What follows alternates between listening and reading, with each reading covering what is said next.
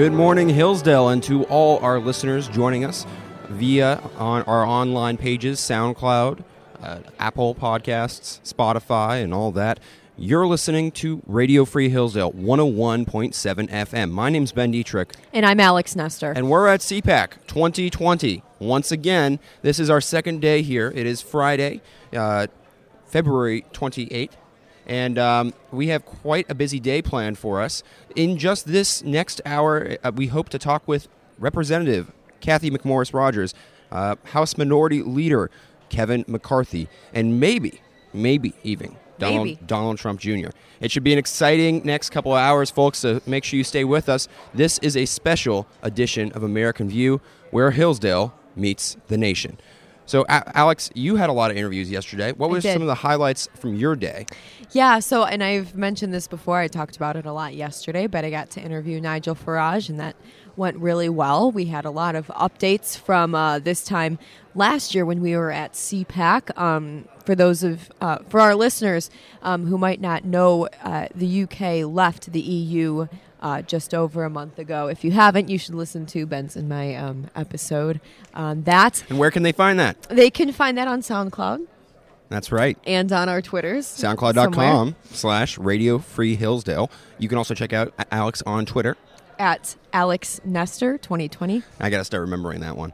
So, yeah, it's been such an exciting day. Vice President Pence spoke yesterday. He had a great speech. We're going to play some of that now to talk about it. The theme at this year's CPAC conference, America versus Socialism, it's been in full throttle. One of my favorite moments yesterday was talking with Charlie Kirk, one of the leaders for young conservatives. He leads, of course, Turning Point USA, which, I think people have mixed feelings about. But I encourage you, regardless of what you think of TPUSA, to go ahead and take a listen to that interview. Because, honestly, I think Charlie's right about a lot of things. He has a good grasp of what it's like on so many other college campuses outside Hillsdale and the struggles that they have just to allow themselves to voice the opinions that might not be, the status quo around there, what the majority of college students feel. Even on our way here, a couple days ago, we sat next to some students from schools like that, and they were members of Turning Point USA. Turning Point had flown them out to this event, and for them, Turning Point was a way that they could, express themselves, express their political views, and allow them opportunities to develop those views, which, at Hillsdale, maybe we can do that freely, but other places, that's just not the case, and that's one of the themes that we're really seeing. It's been very much so in focus.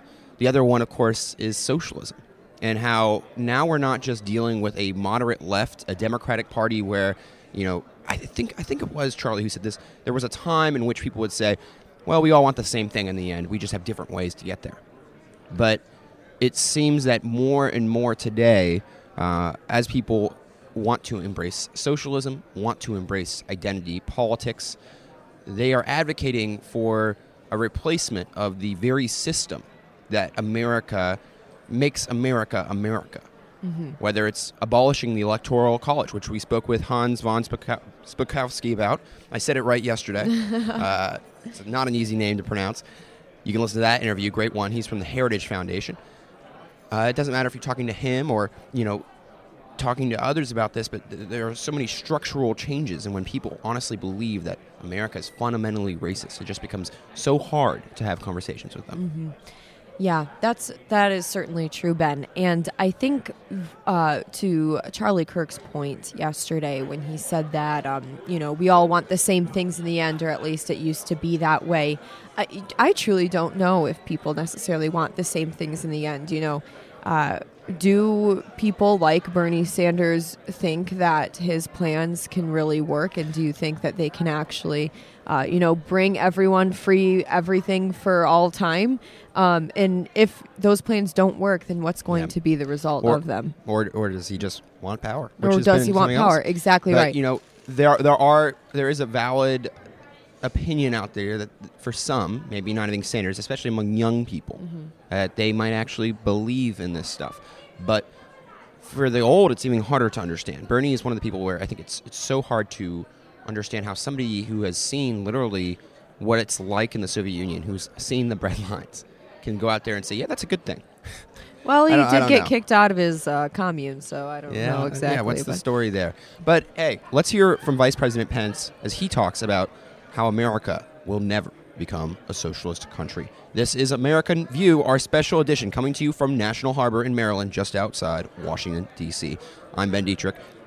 And I'm Alex Nestor. Here's Vice President Mike Pence yesterday. And so as the Democratic Party seeks to nominate and embrace the failed policies of socialism, we must renew our resolve in this year, 2020. As the President said 1 year ago, America will never be a socialist country.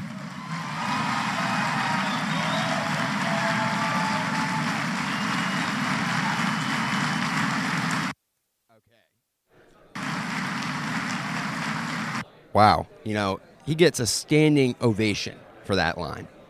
The theme, as we said, you know, America versus socialism, that has really been riling people up.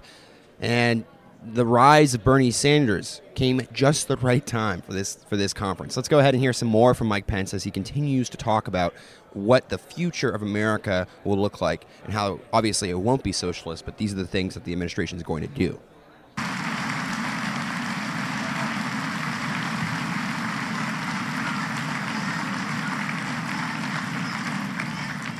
But I have confidence.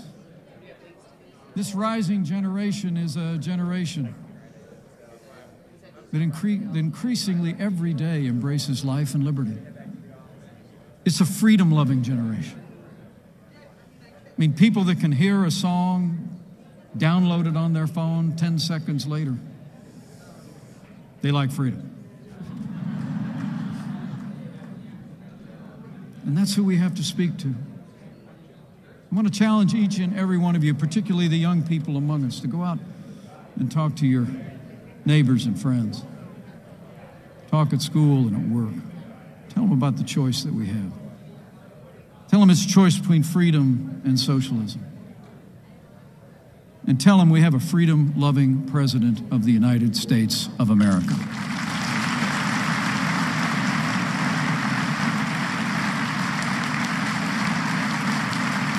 Ladies and gentlemen of CPAC 2020, President Donald Trump, I can tell you, is the real deal.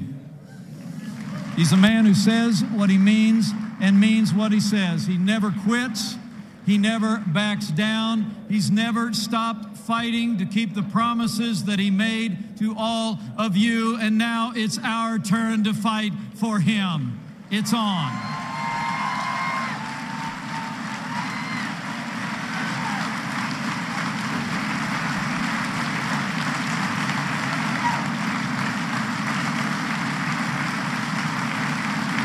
Another standing ovation for the vice president there. I just get goosebumps when I hear that. You know, the fight is on. The fight is on. We'll continue to hear Vice President Pence here yesterday at CPAC. So I want to challenge you.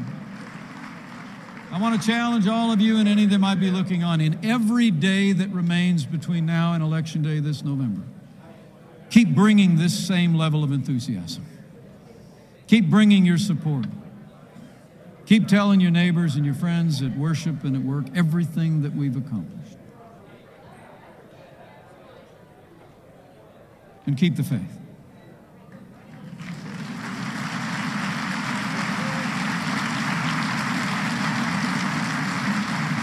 Keep faith in this distinctly American president who embodies the rugged individualism and optimism that has always characterized this nation. Keep faith in our fellow Americans, and that this generation that's rising today loves liberty and freedom every bit as much as every American generation that has come before.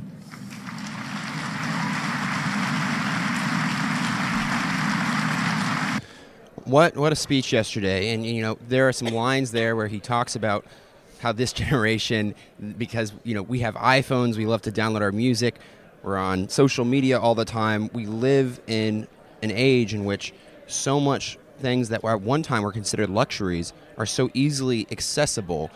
For us young people, we have to appreciate and understand that this stuff didn't happen by accident, that our system our economic system that has allowed us to live in this material prosperity was not something that, could have just happened in the feudal period either. That capitalism and democracy in this republic have really come as a result of something great. Exactly. And you put these people in, you can put different people in different systems, but what's true all the time is that the systems that work for freedom are the ones all that right, win. joining us now. Good to see you. Good to see you. Hi, nice to meet you. Right here, right? Yes, sir. Yes. All right. House Minority Leader Kevin McCarthy is joining us right now. This is Radio Free Hillsdale 101.7 FM. Congressman McCarthy, thank you for joining us once again. Thank you. You interviewed me last time, right? Yes, at Mackinac Island. Mackinac, yeah. That was a beautiful great time. place to be. It is, and a lot's happened since then. The last time we talked, we were talking impeachment and whether or not it was going to happen, and it happened. Yep. You made it through it. We made it through strong, but it just shows the Democrats have nothing else to do. Their whole majority is wasted on impeachment. When the American public wants to see something different, they want to see the prescription drug price lower. They want to see an infrastructure program. They want to see that we rebuild this country.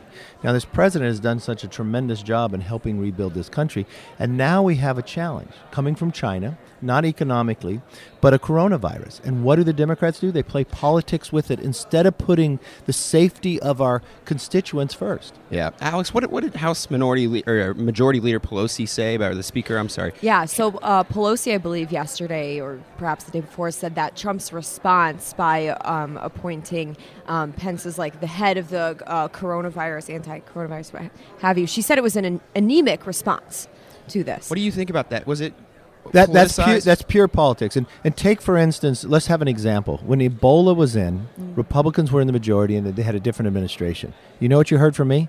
Let's work together. Let's cut the red tape to make sure we can stop this problem. And let's work together to put the funding forward. They are using every political thing they can. And we've seen this before. They can't beat them, so they want to attack them. And they're using now coronavirus to do it. So that's how they bash them. But that's where it hurts the American public. The president has done some very smart moves early on where he stopped the flights from China coming to America. People wanted to criticize for him. That was very forward-looking. The other thing that you found, though, is we have been building the NIH, National Institute of Health, and the CDC, Centers for Disease and Control. We've been funding them. We've almost funded them an extra $40 billion in the last 5 years for those Republicans in the majority. And you know what we created? We created the Infectious Disease Rapid Response Fund, preparing ourselves for what we're actually going through today. That's what we've been doing. And here are the Democrats just trying to play politics. So on that subject, are you at all concerned? I mean, it's got to be hard to balance the fact that you're going to lose a lot of economic growth by banning these flights, by shutting down flights. And people have talked about the fact that it might be necessary later on. It might be prudent to cancel more flights from all these other countries now that are getting infected with coronavirus. How do you, as a leader in Congress, balance those two things, economic growth and then obviously the safety of the American people? You always want to have economic growth, but most importantly, the safety of our country comes first. If you are not secure in wealth and from a standpoint of health, wealth is second notch to that. But the one thing I will say, there's an ability to do both. Listen to your scientists, listen to your doctors, do the things to protect. Because the first thing you want to do is try to contain it to China before it comes. The real problem we have is she was not honest with the American public. It started in November. They weren't letting the American researchers, scientists, and doctors in that we could be able to do this. The next thing I would do is cut any red tape to help us get a vaccine as fast as possible. We've got the best healthcare system, the brightest minds. Unshackle them and let us go solve it. Now, I want to go back to the question of politicization. Pelosi, of course, you've dealt with her a lot on issues that have been hyper-politicized lately. What does that do to the relationships in Congress? I mean, you just went through a really political impeachment. And then now, of course, you have this coronavirus thing as well. How do you manage to work at all together when it seems as though things are more divided than they have been in the last 50 years? You know, it's really sad because here you have a window of opportunity where we're in probably some of the best times this country has seen in the last 50 years. And it's just because of sheer politics. You know, Alexander Hamilton warned us this day would come, that the animosity would be so strong that someone would use impeachment just because of the dislike. And that's what Nancy Pelosi has done. When she said she would be different, the majority would be different. And what I think will happen here at the end of the day, when you look to November, There'll be a change in the majority inside Congress. And the promise that we will make to you, if we are given the trust to be in the majority, our focus would be on this country first. We'd put people before politics. We'd focus on the country. And what's interesting is when you watch Nancy Pelosi, she's the first one to blame America instead of stand for America. Yeah. That's concerning to me. So they commend communism without... I just don't understand it when they commend communism, but they won't defend democracy. So do you think that this rise of socialism in the Democratic Party, is this real? Is this going to be here to stay through November? I mean, are we going to see Bernie Sanders be the nominee? You don't even have to wait till November. Think of this. The new freshman class, the AOCs, the Tlaib, the Omar, they don't call themselves Democrat. They call themselves Socialist Democrats. More than half of them not just support, but co-sponsor Medicare for All, the taking away of your private health insurance. If anybody complains that Bernie Sanders from the Democrat is the nominee, there's a reason why. Because this is no longer the Democratic Party; it's the Socialist Democratic Party. They have surrendered to the socialists already. That's why he's going to win the nomination. How did the moderate Democrats feel in the House about this? I mean, you already got one to come over to the Republicans, right? There's hardly any left. Wow. Because the socialists have taken over. That's incredible. So moving forward, I mean, what are the Democrats trying to do? I mean, what's their next move in Congress? Are they going to impeach him again? I mean, you know what? If you listen to Swalwell, you listen to Adam Schiff, that's exactly what they're going to do because that's the only thing they know how to do. That's insane. Do you think that this impeachment, perhaps going forward, has set a new lower bar for people going forward for future presidents? Yes, it has harmed our entire country. The one promise I will make, that we will never utilize this as a majority in the Republicans. So even if there's a President Sanders... You've got to have a standard. Mm-hmm. Yeah. Someone has to meet that standard before you would ever use impeachment. They used it for pure political will. And that is wrong. That harms the entire country. And I think the country realizes that. If they were to be able to keep the majority, they would just do it again. Now, the theme this year is America versus socialism. Vice President Pence had a message for young people yesterday on that regards. What message do you have for all the young people that are here at CPAC and the students back home at Hillsdale College as well? There's a difference between America and socialism.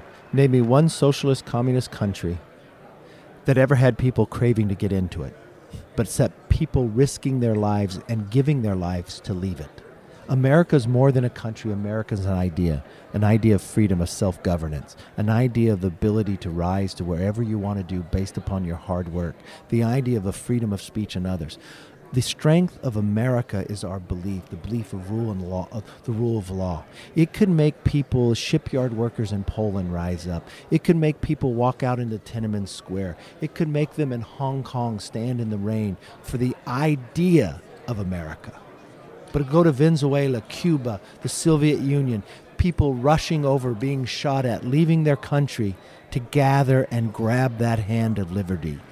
It is a really clear contrast, and never in the political history of America would you have a greater contrast and a greater challenge to the next century of America, and this will be the vote this November. I couldn't agree more with you there, Leader McCarthy. I hope the next time we talk, it'll be Majority Leader or... Let's go with Speaker. Speaker, that's cool too. Hey, right, thank you so much. And that was House Minority Leader Kevin McCarthy. All right, wow. That was great. Speaking to him again, so well spoken. Yeah, well spoken. I loved his line that he said that Republicans would never stoop to the level of perhaps impeaching someone like a President Sanders. So I'll hold him to that. Except you know, if Sanders tries anything with the whole Green New Deal, I think that might be grounds for impeachment. What do you think? Yeah, we'll have to see. I don't know. We'll see. I don't think it's going to pass. That's the thing. You can submit crazy legislation. You can submit unconstitutional legislation. You don't impeach somebody over that because you think that their policies are crazy. Because I guess the Democrats feel, like we do about the Green New Deal, about Trump's travel ban on Muslims. And they're not. It's not exclusively on Muslims. I shouldn't even use their talking points. You see, they're ingrained into me, Alex. It's terrible. They're knocking on our heads. The liberal media's gotten to you, Ben. The liberal media. It's in your head. None of that around here, though. Right now, it looks like I think Gordon Chang, he has a quick message for us. I'm sorry. I think he might be coming on and joining us soon. We're going to find out about that as this happens. But we got a couple minutes left here, before we go. We're going to be back, though, shortly, and we have more interviews to come. The best is yet to come, as our president loves to say. We might be hearing from his son soon. Donald Trump Jr. may very well be stopping by in the next 20 minutes. We're going to hear from Representative Cathy McMorris Rodgers from my home state of Washington. So much more to come on this day. It's been a busy weekend, folks, and we're so excited to have you with us. Tomorrow, President Trump speaks, and I'm so excited to hear him address this crowd because this is the biggest CPAC I think we've had yet. We're going to also hear from Matt Schlapp as well. Mm-hmm. And this CPAC, it's been sold out every day. They've got risers in the back. This is the biggest ballroom in Washington, D.C., our nation's capital. To fill this place up, it's incredible. Absolutely incredible. The media row, the media is packed down the line. And we have to go now, but when we come back, we're going to have Cathy McMorris Rodgers with us. This is Radio Free Hillsdale, 101.7 FM.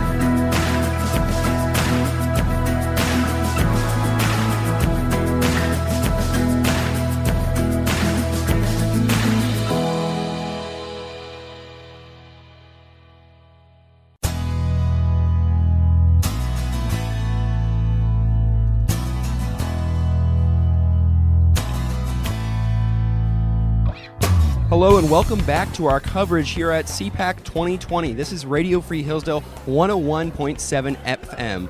And here with us right now is one of my favorite congresswomen in America. It's Congresswoman Cathy McMorris Rodgers of Washington State, my home state. Thank you for joining us, Congresswoman Rodgers. Thank you. Great to be with Hillsdale College again.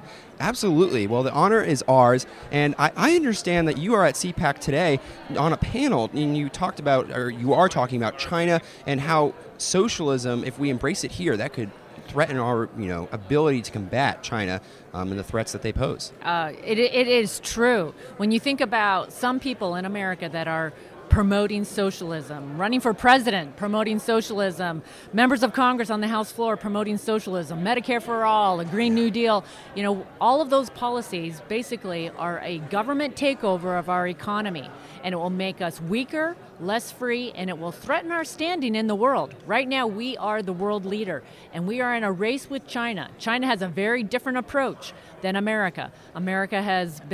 Our foundation is one founded upon freedom and free markets and freedom-loving people that have raised people out of poverty and raised the standard of living. And China right now is using their tools, using technology to surveil on their citizens, to suppress minorities, to damper any individual rights, and especially the freedom fighters in Hong Kong. Absolutely. It's funny because when you hear the Democrats in the House talk, all they seem to want to talk about when it comes to foreign policy is Russia. What do they think about the threat of China, especially the ones that claim and identify themselves as socialists? Right. Well, they need to be looking at China. The race for 5G, the race for AI, artificial intelligence, that is our future. And as I just mentioned, China does not respect individual rights, individual liberty. And so as you think about our futures, you think about technology, it is so important that we are leading, that America is setting the standard and ensuring that other countries follow our leadership. And that's what President Donald Trump has led when he took a hard stand on China. Yeah. He's saying you need to play by the rules that we have agreed to international as it relates to technology. How do you balance that national security aspect with economic growth? We make so much stuff in China, for better or probably for worse. Right. Well, and they have been stealing our technology. And Donald Trump is saying you have to respect our intellectual property. You have to play by the rules of the road, right? Or things are going to change. But, I want to give people hope that Ronald Reagan beat the Soviet Union using American values. It was free enterprise and a strong national defense, and that's what we need. We need a modern approach that will ensure that it's American leadership. But it's all connected, because to be a diplomatic power, you have to be a military power. To be a military power, you have to be an economic power. So all of this is connected to American leadership. What do you think of the president's trade deal that he's negotiated with China? Do you plan on voting for it? The first part. I do support what he is doing. The tariffs have been tough. It is a change in approach, but we needed President Trump, we needed an administration to be tough to defend American intellectual property and American entrepreneurs and startups. So do you think America's reliance on trade with China might be perpetuating or making worse the coronavirus problem at this point? Well, we are certainly urging China, impressing upon China that they need to be more transparent about what is going on. There's not confidence that they are really being transparent as far as where the coronavirus has started, how many individuals may be battling the coronavirus right now. And clearly this is having a huge impact on the entire world and a lot of products that we get from China and the travel in and out of China, and it is a significant impact on America. So, and then also, of course, you're running for re-election in 2020. Congratulations. What message do you have for Washingtonians back home, for all the friends that I'm sure we both have back in Spokane? What promises, the slogan is promises made, promises kept of Donald Trump, and obviously your work in the House has been a big part of that. What promises do you have for the future of the House? What do you think Republicans should get done and you would get done if reelected? Right. Well, the promise for the future is to build upon the foundation that has been laid. And it's a foundation that has resulted in 7.5 million new jobs in America. Record job growth in Spokane County, in Eastern Washington. Wages have increased. In Spokane County, the average annual wage has increased $15,000 in the last 3 years. That is a huge impact on the individual. There's a hope and an optimism that a job brings you. A job is the best anti-poverty program. It's the best housing program. It's the best healthcare program. And we have record job creation in Eastern Washington. And the number of people that are coming off of the sidelines to get those jobs, there is a hope and an optimism for an opportunity for a better life. And we want to keep that going.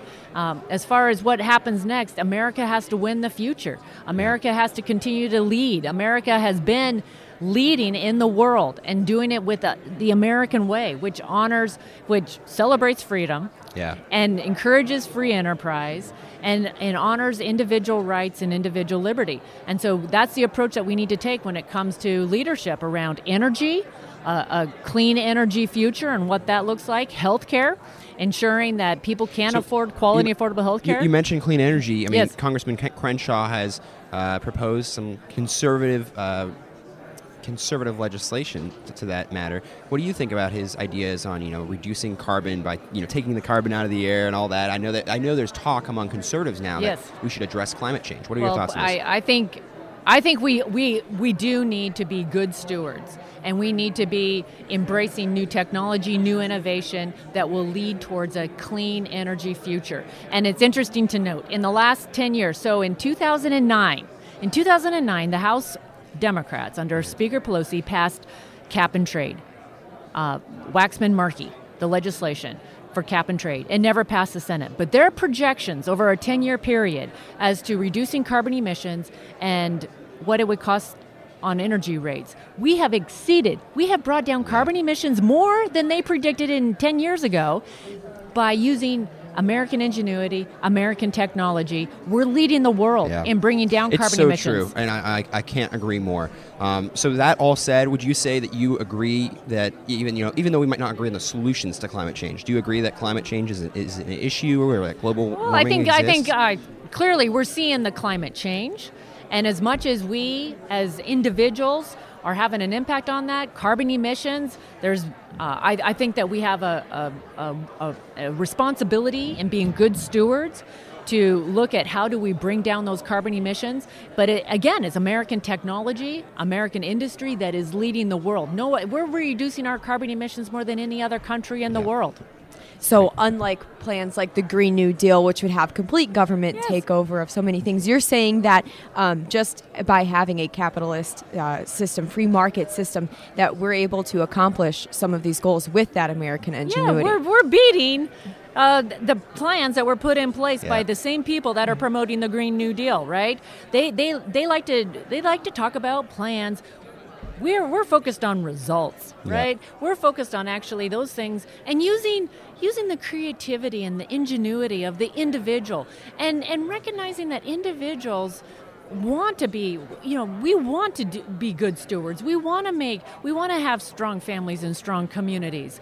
And having a government takeover of our economy, a top-down approach, it doesn't get the results. So I got to let you go soon, but I do want to ask you, what message do you have for young people here at CPAC? There's a lot of young conservatives here who are going to be the future of this party and hopefully of the country. My message to young people today is the message of hope and optimism that America has brought the entire world. It's we the people, in order to form a more perfect union. It's been the people of the United States believing in the power of the individual to impact people's lives that has raised the standard of living higher than any other country in the world. That we have reduced poverty. 2.5 million people lifted out of poverty in the last 3 years. It has been America's values and principles that have led the world, that have been a beacon of hope and freedom to people all over the world, and that's going to be the future that continues to ensure that more people have more opportunities. Congresswoman Rogers, thank you so much once again for joining us. I truly wish you all the best of luck this come fall. Thank you. Great to be with both of you. Absolutely. That was Congresswoman Cathy McMorris Rogers. We just spoke here on Radio Free Hillsdale 101.7 FM. Thank you again. Have a good day. And what a fine stateswoman you have there. What did you think, Alex? This is the first time you ever met her, right? Yeah, this is the first time I've met her, and I really like her point. It's something that I personally have thought for quite some time, is that it is American ingenuity and American entrepreneurs that's going to be the solution to climate change and to pollution and things like of that nature. It's not going to be a top-down government approach where they think they can, take all of our money and all of our resources and arrange it in the way they see fit. Yeah. It's going to be by individual creative Americans that are allowed to flourish based on our free market system. In that point, I find very interesting the fact that when we asked her to address, do you acknowledge climate change? I've got that kind of in my head right now because conservatives are in a really tough spot, I think. Because when you are asked that, the way that you're asked that, they want you to not only accept climate change, but also accept all of their policies.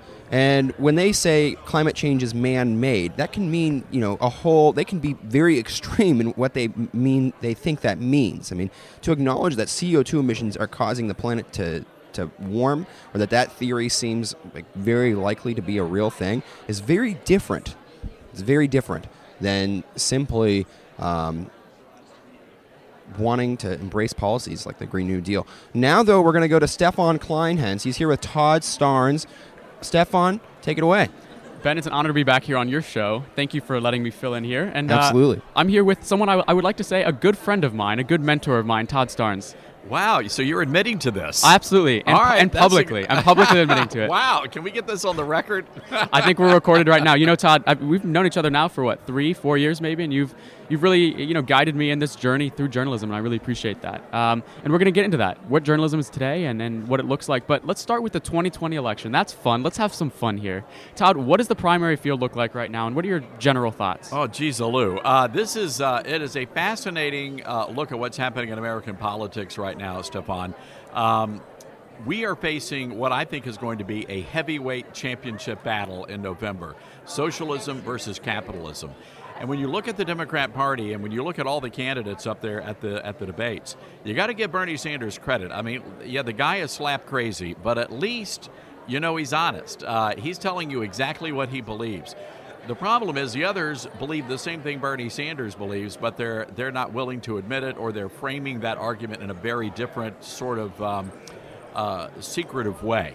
So, again, I think no matter who wins the Democrat nomination, and I'll be honest with you, I'm not sure the eventual nominee is actually in the race yet. Oh, we're going to get into that, Todd. That sounds like fun. That's a tease. That sounds like fun. That's a tease, Stefan. I'm not sure who that person is, but I do believe at the end of the day, socialism versus capitalism is going to be the big story. Todd, I really appreciate what you said there about Bernie Sanders, because that is something that I think we, as conservatives and the left needs to acknowledge that Bernie Sanders is authentic. He's been saying the same thing for, 80 years now, right? He's been very consistent. 90, but yeah, we'll go with 80. That's generous. He's been very consistent, and he's authentic, and I mean that in the sense, if we do see a matchup between President Donald Trump and Senator Bernie Sanders, I wonder at that point, does Donald Trump have to change his strategy to this extent? Trump is authentic. Trump is Trump. He is who he is all the time, and he exposes these politicians for who they are: liars, crooks, fake, not real people. But Bernie Sanders does come off as real, like you said, perhaps is maybe crazy, but he's real. So how does Donald Trump approach that debate stage, knowing that Bernie's also authentic? Because the reality is that Bernie Sanders is a fan of people like Fidel Castro. Bernie Sanders is a guy in reality who vacationed, who honeymooned in the Soviet Union. And I think that reality is going to be very obvious for voters across the country, especially in places like, for example, South Florida, where you have a lot of families who are impacted by the Castro regime. And just think about this: you've got Democrats right now in South Florida who are freaking out, and they're having to distance themselves from Bernie Sanders because of his policies in regards to, for example, Cuba. So at the end of the day, I think Donald Trump, he still wins. He's because he is authentic, but his policies are resonating with the American people, and especially working class voters across all demographics, all ethnicities. I'm here on Radio Free Hillsdale 101.7 FM. Stefan Kleinhans here, joined by Todd Starnes, a good friend and an expert here on the radio station. Todd, you know what? An absolute. I think compared to me, Todd, you got to be an expert. You should have checked my credentials. Well, it's an honor to be here. It's an honor to be here on Ben's show, The American View, here at CPAC, talking about the 2020 election, looking at the prospects of Trump facing off versus socialism. That's Todd's thought here, is that it is going to be Trump versus socialism, whoever the candidate is. Now let's have fun, Todd. Let's have some fun. Let's say Bernie goes into the convention with the most delegates. He is the rightful leader and winner of the Democrat primary. But the party doesn't want him at that point. Mm-hmm. This is all hypothetical. The party doesn't want him at that point. What do? Do they throw in a Michelle Obama? Do they throw in someone, like you said, that isn't running?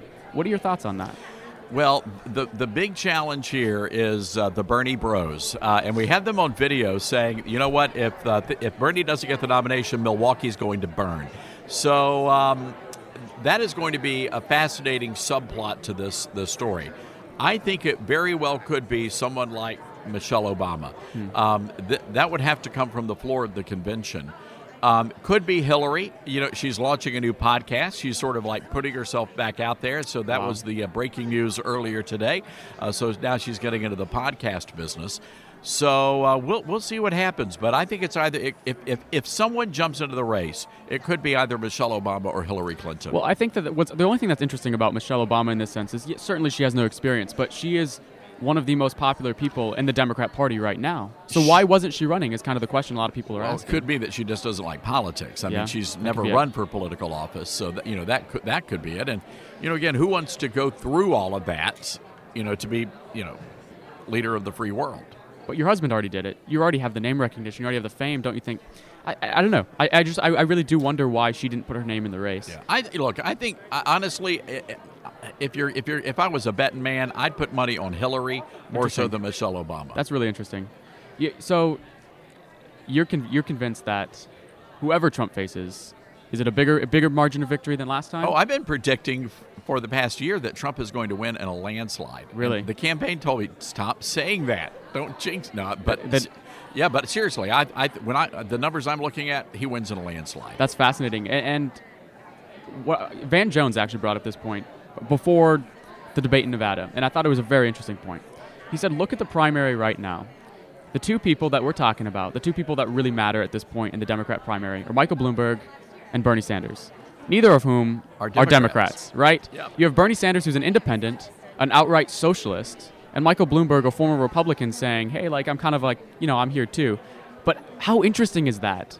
To look at the state of the party to see how divided they are, and they don't even know what their identity is, and they're trying to figure it out with their candidate going into the 2020 election. All right, I just want you to think about this. I've been having to watch these Democrat debates. I do that as a public service for our listeners so they don't have to subject their earlobes and eardrums to this. Over the past two debates, we have been hearing the Democrats talking about fat broads, horse-faced lesbians, the naked cowboy, and something called dick in a deer stand. I don't have any idea what that means. I don't judge. But what I can tell you is this. At some point, I think the American voters would rather get the coronavirus than have to go through another Democrat debate. Wow. It's that painful. That's unfortunate. I'm doing NyQuil shots during I'm serious. It's bad, man. Yeah. It's bad. So one more question here for you on the debates, and then we'll transition into a broader question. But if Trump faces off versus, I don't even think Biden's in the race anymore. I don't think we can say Biden's in the race. So let's say Michael Bloomberg. He doesn't even know he's on the stage. He doesn't know he was in South Carolina. He doesn't know what he's running for at this point. No. But if Trump faces off versus a more moderate candidate like Michael Bloomberg, is that a closer race versus something like a Bernie Sanders versus Trump? No, I don't believe so. I really don't. And this is about motivating your base, and only Donald Trump can do that. That's fascinating, Todd. Well, I think I'm going to hand it back over to Ben now because this is his show. He let us come on here. He let us have a good time. Are we getting kicked off the air? Unfortunately, we are. But you know what? We're grateful. I'm sorry, we got to get a commercial. It was the dick and the deer stand. We got to pay the bills. You know? Let's blame that on Klobuchar, not Starnes. That was Todd Starnes, though. Thank Thanks, you so guys. much. Appreciate you joining us. Well, look, I'm a huge fan of what you guys are doing, and the radio station is just awesome. And I am a big fan of Stefan here. He's a good guy. He's a pretty cool guy. I didn't make him say that either. Todd, thanks for joining us. I really appreciate your time. All right. Appreciate it. So that was Todd Starnes with Stefan Kleinhens. You can listen to the full interview if you're just joining us now online, soundcloud.com/Radio Free Hillsdale. This has been our special edition of American View where Hillsdale meets the nation. And we're going to go to commercial here in just a moment, but when we come back, the former acting attorney general of the United States, Matthew Whitaker, everybody. He's going to be with us here at CPAC, and there's plenty more to come. Matt Schlapp, the head of the ACU, we can expect word from him later on today in the next hour of the show. We also are expecting perhaps Donald Trump Jr. We will see about all of that as we continue our coverage here at CPAC 2020. We're coming to you from National Harbor in Maryland, and boy, what a day it's already been. We've already talked with House Minority Leader Kevin McCarthy. What an interview that was. He pledged in that interview to never use impeachment in the same political way that Democrats have. We'll see if he gets the chance to run the House. That's what he's hoping. He said he'd like to be Speaker. Frankly, I would like that too. But we'll see what happens. So we're going to take a quick break here, guys. But at the top of the next hour, we'll be sitting down with the former Acting Attorney General, Matthew Whitaker. So this has been American View, where Hillsdale meets the nation on Radio Free Hillsdale 101.7 FM.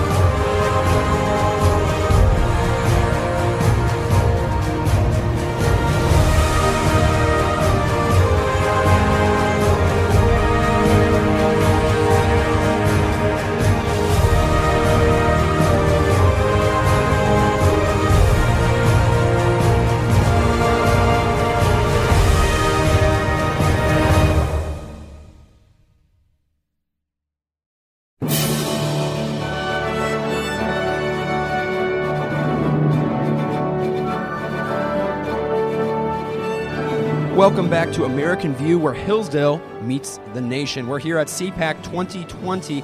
It's been a great show so far. Earlier in the show, we talked with House Minority Leader Kevin McCarthy, and now we're sitting down with the former acting Attorney General Matthew Whitaker.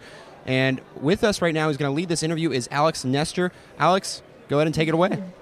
Well, first of all, thank you, Mr. Whitaker, for joining us today. I'm happy to do it, Alex. Good to see you. Good to see you as well. So first Again. of all, again, yes. So actually, for those of you who don't know, when I was in D.C. a year ago, I was interning in the speechwriting office. You were essentially my speechwriter while I was acting attorney general. Let's be honest. Well, no, that was Steve Stafford. I just helped him check facts. And who's do now all writing that, for the so. president, or the vice president. Yeah, Yep, he's over on guy.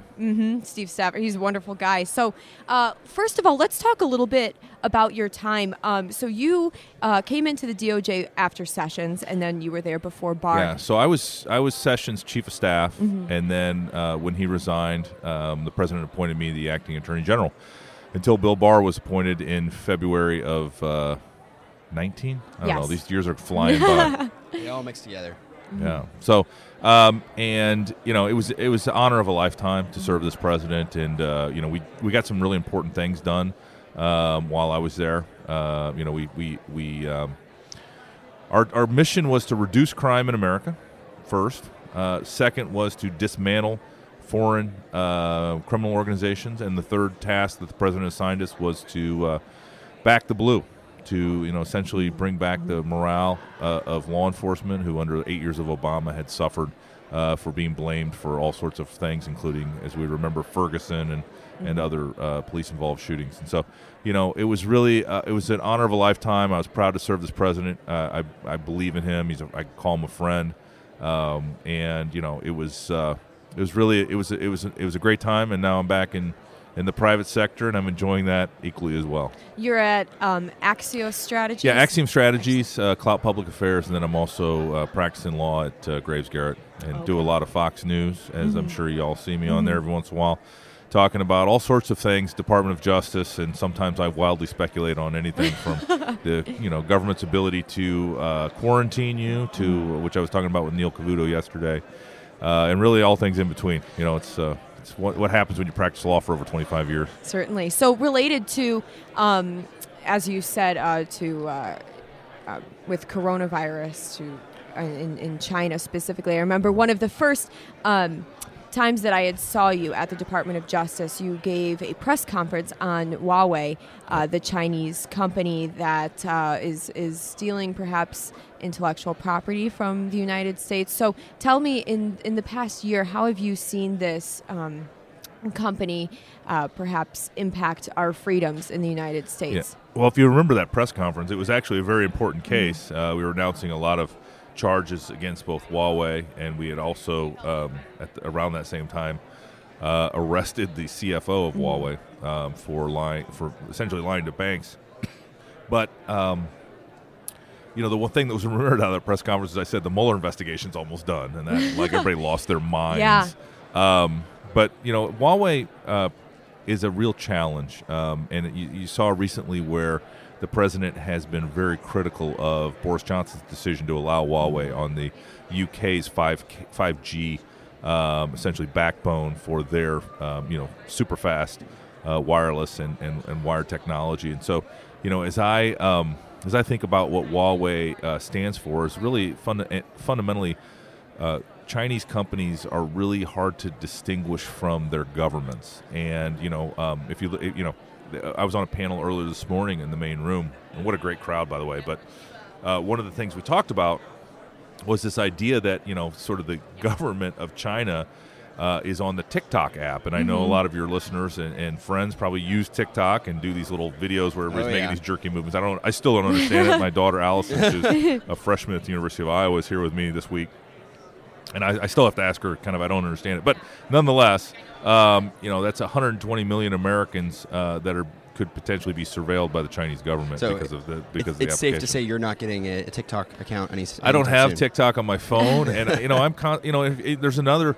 WeChat is another example that the Chinese government sits on those platforms and surveils people and transactions, and it's very dangerous, and it's so inconsistent with the way we do things here in the United States that I think sometimes we have a hard time even wrapping our heads around the fact that the government would be watching.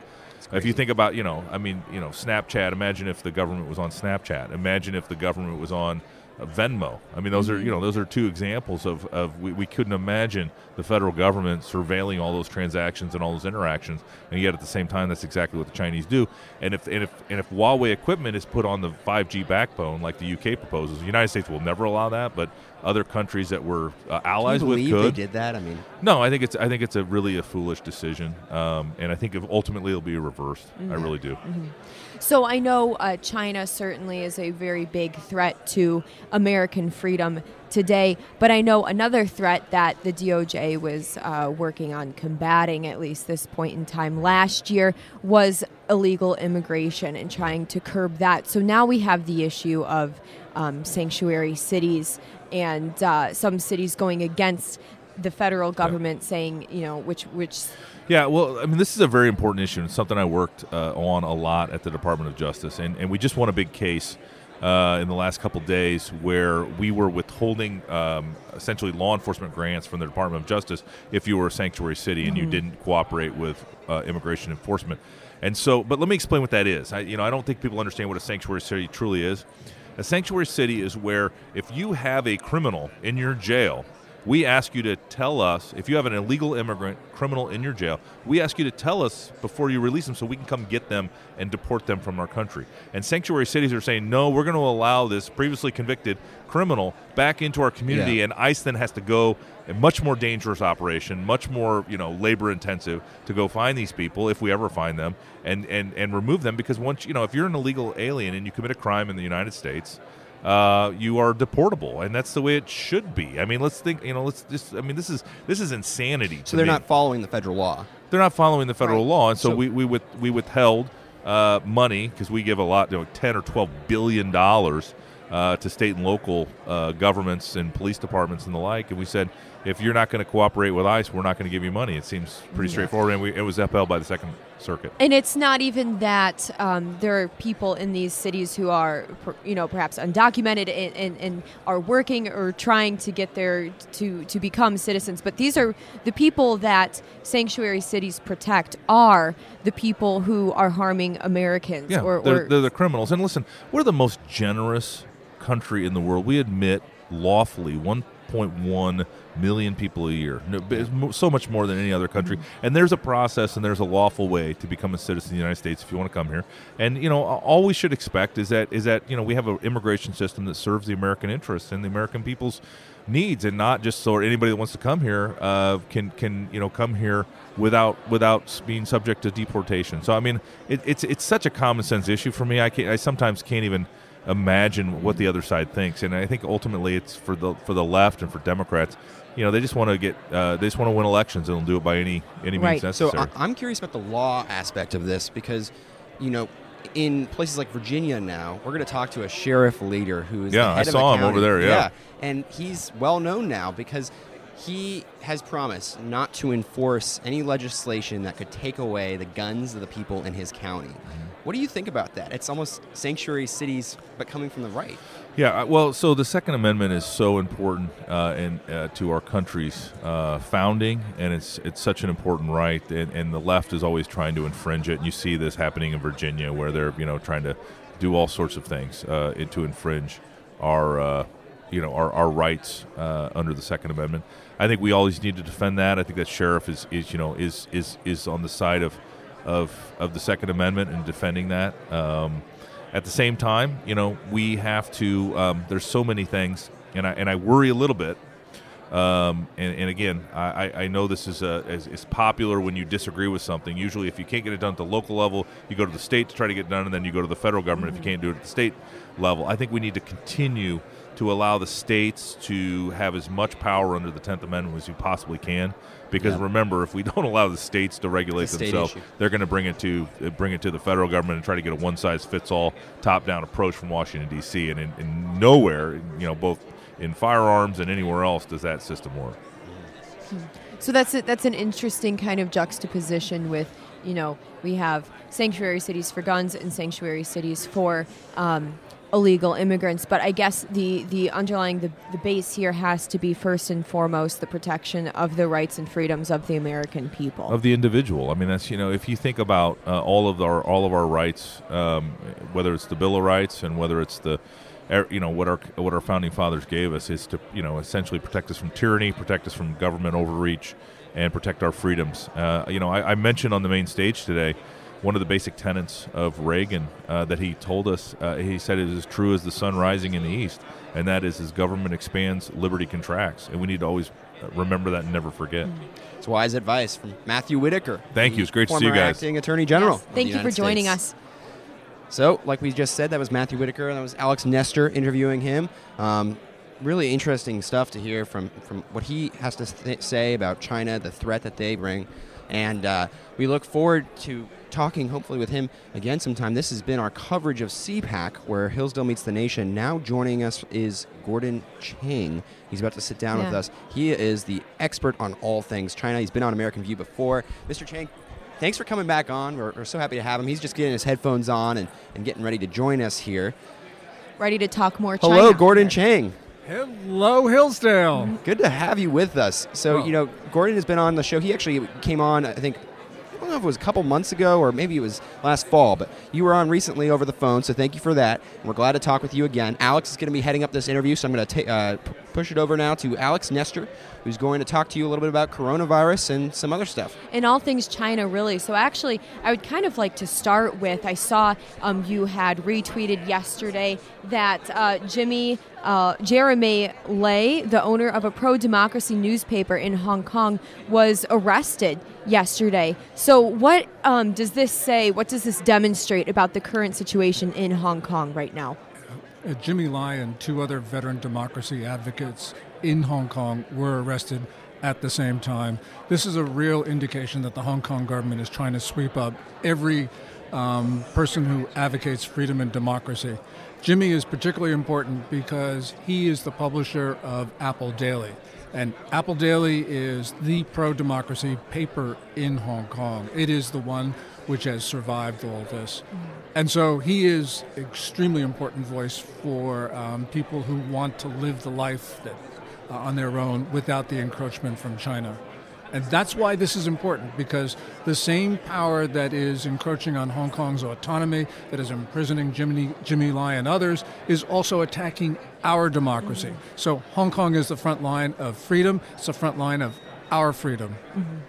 Absolutely. So when you say that they are also attacking our freedoms, perhaps are you saying through maybe Huawei and other other so-called businesses, as Matt Whitaker just said, sometimes it's hard to distinguish in China between businesses and government agencies. So is that one way in which they're trying to? Huawei Technologies, which is nominally employee-owned, but is really 99% controlled by the Chinese central government, is one of the ways that Beijing does attack our democracy, because Huawei is used by Beijing to steal information from around the world. But it's, of course, a broad-based challenge. Got to remember that China's 2017 National Intelligence Law requires every Chinese individual and every Chinese entity to spy if demanded by Beijing. So Huawei is just one of many of these Chinese entities that attacks our democracy. But the most important thing, Alex, is that Beijing has been attacking the concept of our democracy. It's not just going after and stealing information here or there, or criticizing individuals in our society, or trying to affect the outcome of elections, which Beijing does. But it's just attacking the whole notion of democratic governance. And they do this virtually every single day. And of course, they've been doing that in connection with the coronavirus epidemic in China because they need someone to blame. And unfortunately, they're trying to blame and lay the groundwork for blaming the U.S. So I was actually just going to bring up coronavirus because I wonder if you could answer this for me. Do you trust the Chinese government's numbers and statistics that they have given to the United States on coronavirus, on how bad it is? Certainly not recently. You can never trust statistics from the Chinese government on a sensitive matter, but especially over the last month or so. And the reason is that Xi Jinping, the Chinese ruler, wants Chinese workers to go back to their job sites to jumpstart the economy. And so the statistics that are coming out of Beijing right now show that the coronavirus epidemic is subsiding, especially outside Wuhan and Hubei province. Mm-hmm. And that really is supporting what Xi wants to do. And so you have to ask the question, are we getting numbers that are doctored in order to support Xi Jinping's policies? Just one other point, and that is China announced the appointment of its central leading group on the coronavirus epidemic. This is the National Task Force on the outbreak. And on that 9-member leading group, there is only one health official.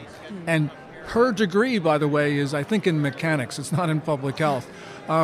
The group is heavy with propaganda officials. The vice chairman is the Communist Party's propaganda czar, and the chairman of the group is essentially a political hack. So it shows you that Xi Jinping is trying to control the narrative. That's much more important for him than trying to end the outbreak. And the reason is that the Communist Party feels threatened by this. Certainly. And in regards to the impact that coronavirus has had on the economy in China and the United States, it's taken quite a hit, hasn't it? Well, I think the Chinese economy is contracting. We see this from a number of statistics. Oil demand is down 20% year on year. Car sales for the first 16 days of this month were down 92% from the corresponding period last year. We know that only about a third of China's workers have returned to their places of employment.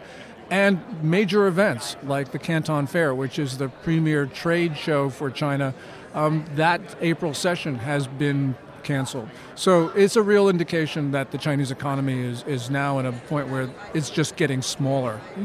Do you think America's dependence on Chinese goods could exacerbate the problem of coronavirus? That's a real possibility. There's a lot that we don't know about COVID-19, which is the coronavirus designation. But we had yesterday the announcement of a case in California of a person who had no epidemiological link to any other case. And that means that he or she may have gotten that from the virus that had lived on an inanimate surface, which means if you open up a toy from Hong Kong, that could be a disease carrier. We don't know, but one thing we do know, Alex, and that is the Chinese government, the Communist Party, has done its best to prevent the international community from investigating the source of the outbreak, and that means that we just have to assume the worst, unfortunately. So with some of the misinformation or just lack of information from China, do you think that the American government or the American people should stop buying goods from China? Should we really curb our trade, at least until we know how bad the situation is? Oh, absolutely, because we've seen what coronavirus can do to a society. It's not just China. It's also South Korea, Iran, Italy. It has shut down those countries. And the one important thing that President Trump did was, at the end of January, he restricted travel, he put people in quarantines, and that's the reason why we do not have an emergency today. The president took a lot of heat from China for doing that, but that was absolutely the right move. And unfortunately, we're going to have to take even more restrictive measures until we can get this under control. So after Trump's press conference on Wednesday night, Speaker of the House Nancy Pelosi called his response anemic. Do you think the president is doing enough? Is there more that he can do? Well, I think that, probably there is more that can be done, but what we've seen from the administration is rapid action. And so I think that is an important indication that the administration has handled this well. Are we going to have to handle this better in the future? Probably we will, because a lot of what we've seen in other countries shows how fast this virus can spread. But I think that the American people need to stand behind their president right now, because this bug attacks all of us. Now, Mr. Cheng, there's another problem in China that I would like to address with you briefly, because I don't think it's something that a lot of people are talking about. And this is the detaining of Uyghur people in the western part of the country. So why has the Chinese government started to round up these individuals? Well, Beijing has been attacking the Uyghurs and the Kazakhs, who are Muslims, in the northwestern part of their country, what the Chinese call Xinjiang, and what the Uyghurs call East Turkestan, because they believe that they are a conquered people and they want their own freedom and independence. Beijing has two things going on here. One of them is a general attack on religion throughout China. So it's not just Islam, it's also Christianity and even Buddhism. Buddhism is generally thought to be a homegrown religion in China, but they're going after the Buddhists as well. So there's that. But also because Beijing has a racist pan-nationalist policy. The idea is to assimilate everybody. And so therefore, Beijing is committing crimes against humanity against the Uyghurs, against the Kazakhs in what they call Xinjiang. And this is something that we can't... This is close to what the Third Reich did before the mass exterminations. People are dying in those camps. We know that because they're building crematoria. This has to stop, and the world has to stop them. Mm-hmm. Well, Mr. Chang, thank you so much for joining us this afternoon. Thanks, Alex. You're listening to Radio Free Hillsdale 101.7 WRFH. This is our CPAC 2020 coverage. And as we close out here, we will be back in a couple minutes. That was just Gordon Chang, and what a startling message he had for us there. Close to the Nazi Reich and what they were doing. China is a real threat, and Gordon Chang has a lot to say about it. You can listen to that full interview online at soundcloud.com/Radio Free Hillsdale.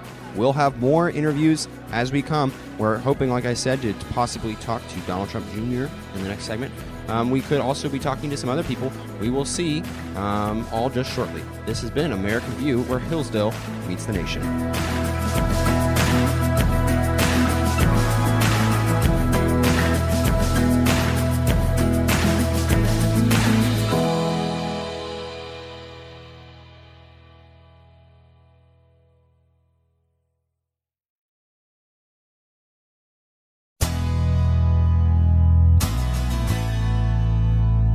Welcome back to our CPAC 2020 coverage. This is Radio Free Hillsdale 101.7 FM. I'm Ben Dietrich. And I'm Alex Nestor. And we're so glad to be with you for the last half of our coverage here at CPAC today. You can listen to all the interviews online at soundcloud.com/Radio Free Hillsdale.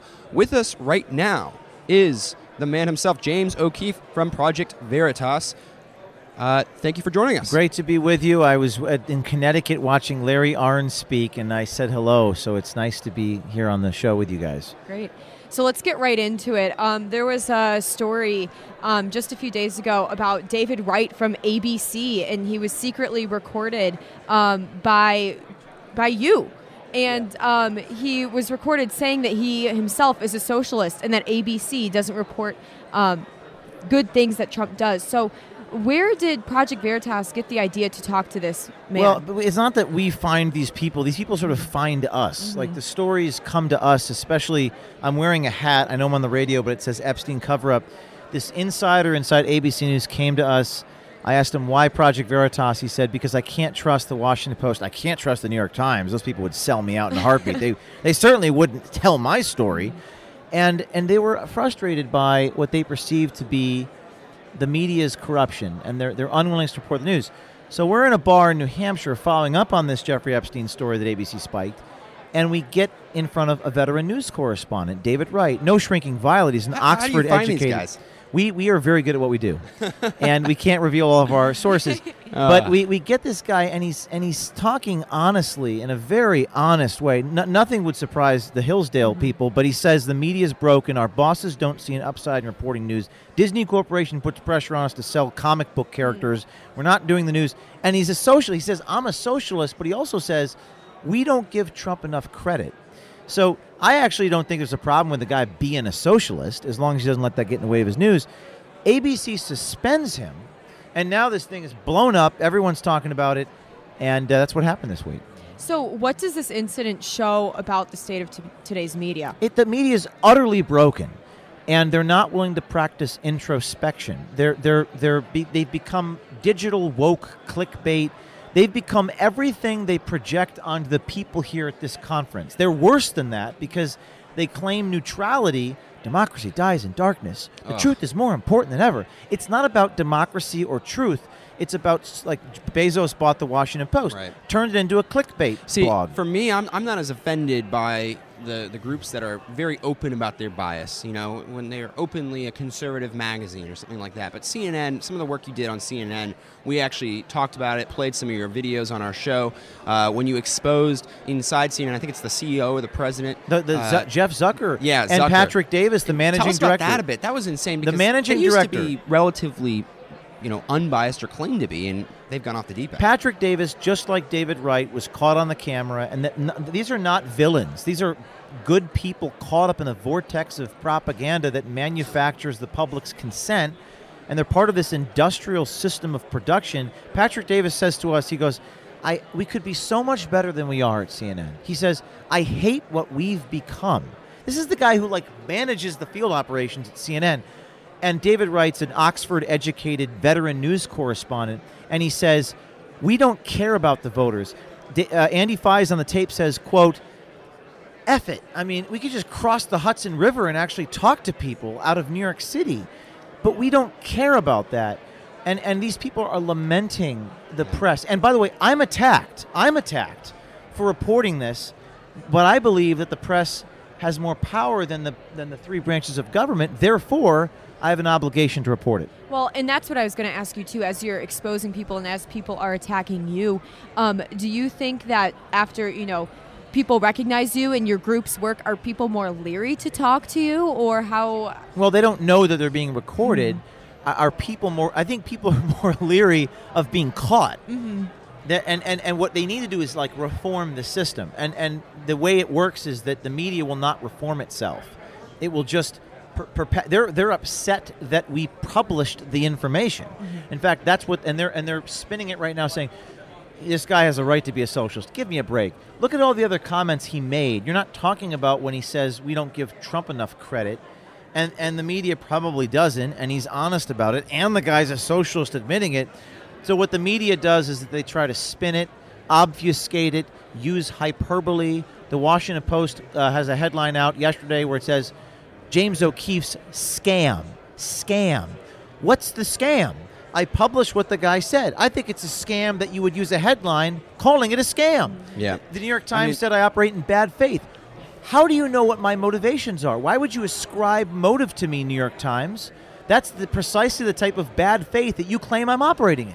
It could. I was shocked by the point. That one of the things you talked about in your reporting was how Kellyanne Conway, she'd go on with Anderson Cooper or other people, and the people would be telling the reporter in his ear, just keep going. We gotta get her. We gotta get her. The Jeff Zucker's on the hidden camera. If you haven't seen the tape, where he goes, impeachment is the only thing that matters. Nothing else matters. Don't talk about any other stories. Can you imagine if Fox News president was caught on tape saying, "Don't talk about impeachment"? There'd be riot. They would lose their broadcast license. So listen, there has to be a reckoning, and the only way for that to happen is for people on the inside of these places to come to projectveritas.com/brave and say, hey, give me one of those cameras. I'm going to record my colleagues. Mm-hmm. So tell me some of the stories that you think have been covered up or not reported, like the Epstein cover-up story. That was the tape in November when Amy Robach was caught. We did this story. Mm-hmm. It was the Insider recorded it.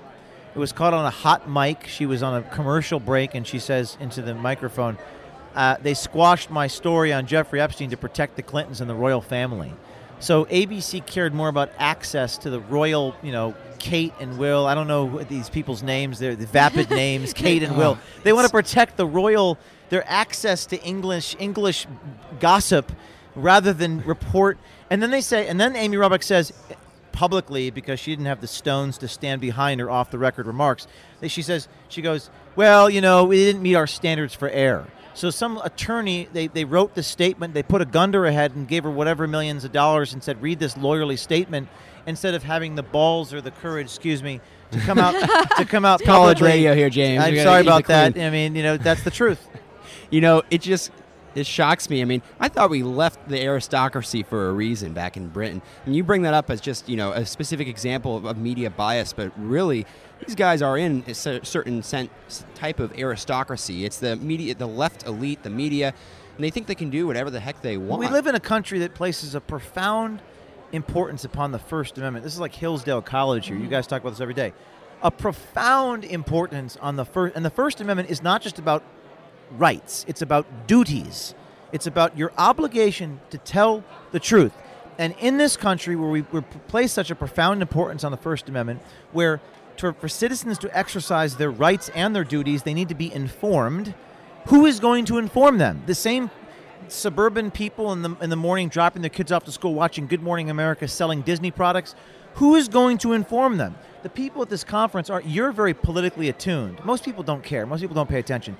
And the news companies that are supposed to be informing us, all of their news people are saying we're a joke, okay? And I'm being attacked by the press corps for reporting that information. I think people are starting to wake up, and maybe that means they're more skeptical of what they read, which is a good thing. How do you balance privacy with telling the truth? The founders of this country reckoned with that, and they created the First Amendment. If you want to live in another country which doesn't place a profound importance on the public's right to know, then privacy is more of an issue. But in this country, we always balance. It's a competition between the public's right to know and the lengths or the steps it takes to inform the public. I actually believe that the Fourth Estate, using hidden cameras on journalists, is more important than using hidden cameras on government, because government's power is downstream from the presses informing the citizens. And Solzhenitsyn, the Soviet dissident, actually said this in his Harvard address. He said, the press has more power than all three branches of government, but none of the responsibilities. And that is very scary to me. Well, we love Solzhenitsyn at Hillsdale. He's an imprimis, so you know your stuff. I agree with that. I guess for me, I just still wonder, though, is there any private conversations that need to be left Not private? When one party is consenting. So this is a very interesting, Philip Meyer wrote a book called Ethical Journalism, and in this book it says that, one party consent recording, like let's say the guy's in a bar and he's talking to 5 people. If that guy knows he's talking to a stranger and he's saying these things that are like profoundly important for the public to know, I don't understand why it's wrong to audio record that, but it's not wrong to take your yellow notebook and from memory write down what he said and put that in an on-background quote in the Washington Post. If it's ethical for Bob Woodward to interview people anonymously and then expect us to trust that he got the quotes right, why would society expect more reasonable expectation of privacy where you're using audio? So I think that as long as one party is consenting, in other words, as long as you're talking to a stranger, you have no reasonable expectation of privacy that your comments won't be put on blast. And again, it's always a situational thing. I mean, I think whenever no one likes to be recorded, but in this country we place a profound importance on the First Amendment. I actually don't think we place a profound importance on the First Amendment anymore, which is why I'm being attacked by my own press corps. I don't understand it. We're on the same team, guys. We both believe in the public's right to know. Oh, that's right. It's not about the public's right to know, is it? It's about politics. It's about politics. Do you think that overall people in society have become more skeptical of media or more trusting of media recently? That's a very good question. I'm not a pollster, but I believe that it's probably both. It's probably half the people have become more skeptical, and half the people are like, democracy dies in darkness. So it's a difficult thing. James, thank you so much. It's been a pleasure having you on. James O'Keefe, everybody. Hope to speak at Hillsdale soon. Sounds good. We'd love to have you. Bye-bye. That was James O'Keefe from Project Veritas. You can check out his website. He's got some great stuff on there. We love to talk about it on the show. Thank you very much. And we wish him all the best. So we're moving forward now. This is our coverage of CPAC. We're going to be going soon. We still got some time, though, with you right now. And, if you want to listen more to our show or to these great interviews we're getting, you can go online to soundcloud.com/Radio Free Hillsdale. Please share the interviews you like. Earlier today, we spoke with Minority Leader McCarthy, and it was really great. And so, we're going to pose for some pictures here as well. You're getting all the action as it happens. I guess it's just going to be Alex and James here. But, it's been a great weekend so far, and so many interviews. Kevin McCarthy in particular, that's one you're going to want to check out online. So please be sure to check that one out. moving forward, though, later today, we think we're going to hear from Matt Schlapp as the day continues. That should be really exciting. We might hear from some of the First family, and we're going to hear from some Hillsdale alums as well. It really has been interesting. What did you think of James, Oh, Alex? I thought that was awesome. I love his energy and his spunk, and I think he's doing very important work in, exposing some of these journalists. Because, like he said, I think that's a very important point. You know, we often like to, as journalists, myself included, like to expose the bad things that the government is doing. However, some reporters, when they have their own biases, like he said, are much more powerful and influential on the American people. So they too should be exposed, their biases. So yeah, very important work he's doing. It's people like that. I think it's really interesting because they're controversial, as he said. The Washington Post or whoever calls his stuff a scam. I don't know what I think completely about the idea that you're recording people without them knowing. I don't know if I always think that's a great thing to start in our society, but hey, he's doing good work, and in a lot of ways he is exposing the truth. So the product, Right. I think a lot of it has been helpful. That's Right. why we share it on this show, because it is valuable and it is worth talking about. I think the ends are important, and of course at Hillsdale we always know and we always say that the means don't justify the ends. So you have to have the right way of going about doing these things in order to achieve your desired ends. So yes, I do think there's a legal and moral question of recording people. So yeah, I completely Yeah. agree. Moving forward today, I'm pretty excited. I don't know about you, but I'm very excited. Getting to hear President Trump speak tomorrow. I guess you got to go back to Hillsdale, but I get to stick around and you can I'll watch be online. here. Are you I'll gonna be here Saturday. You will? I Okay. won't. Mr. Bertram's shaking his He's head. shaking. I won't be here Saturday. You got to go back to Hillsdale. Yeah. But when he speaks last year, they had a video.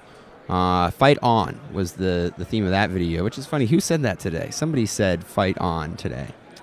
Oh, someone did say that today. It We've was, already spoken with so many people. It was. Hold on, let me take a look at my notes. Who was it? I wrote But it down. it's a great quote from that has Someone. been promoted in Hillsdale or at CPAC. And last year at CPAC, that was part of the theme, Fight On. And that was right when AOC and all those people had kind of come into Congress. It was 2019, the first year of their congressional time, and those guys we were starting to see the rise of the far left in the Democratic Party. Now, 1 year later, we've seen that rise expand even more so. And it's interesting to see where we've come from. And as we're moving forward, I thought it would be fun to kind of share some of that video from back then, because that video was really quite impressive. It had a lot of clips of AOC, and it got the crowd really rallied up. I loved it. I might have even shared it on this show, American View, last year, and you can check that out online. And I'm excited to see the video this year. It's funny. People don't like CPAC sometimes because they think it makes us too much into some sort of like conservative fan club. But I think it's really good to energize the base like this. I think conservatives need this. What's wrong with a conservative fan club? I don't see anything wrong there. Well, you're the opinions editor at the Collegian. You get all these opinions about do. people who don't appreciate the value of CPAC, and I just don't think that they embrace the fact that if you're going to be successful with your ends, you need things like this to get people energized. Mm-hmm. You need these conversations to be had, and I think that President Trump, if Matt Schlapp wants to endorse President Trump, it's in his right to do so. He is the leader of conservatism in America today, whether people like it or not. That's right. And there was a piece that I ran in the Collegian a few weeks ago about Matt Schlapp disinviting Mitt Romney from attending the event. You've got a lot of different opinions about we haven't CPAC heard much and what about it that. should be. We haven't heard much about Mitt. I guess this year is particularly relevant.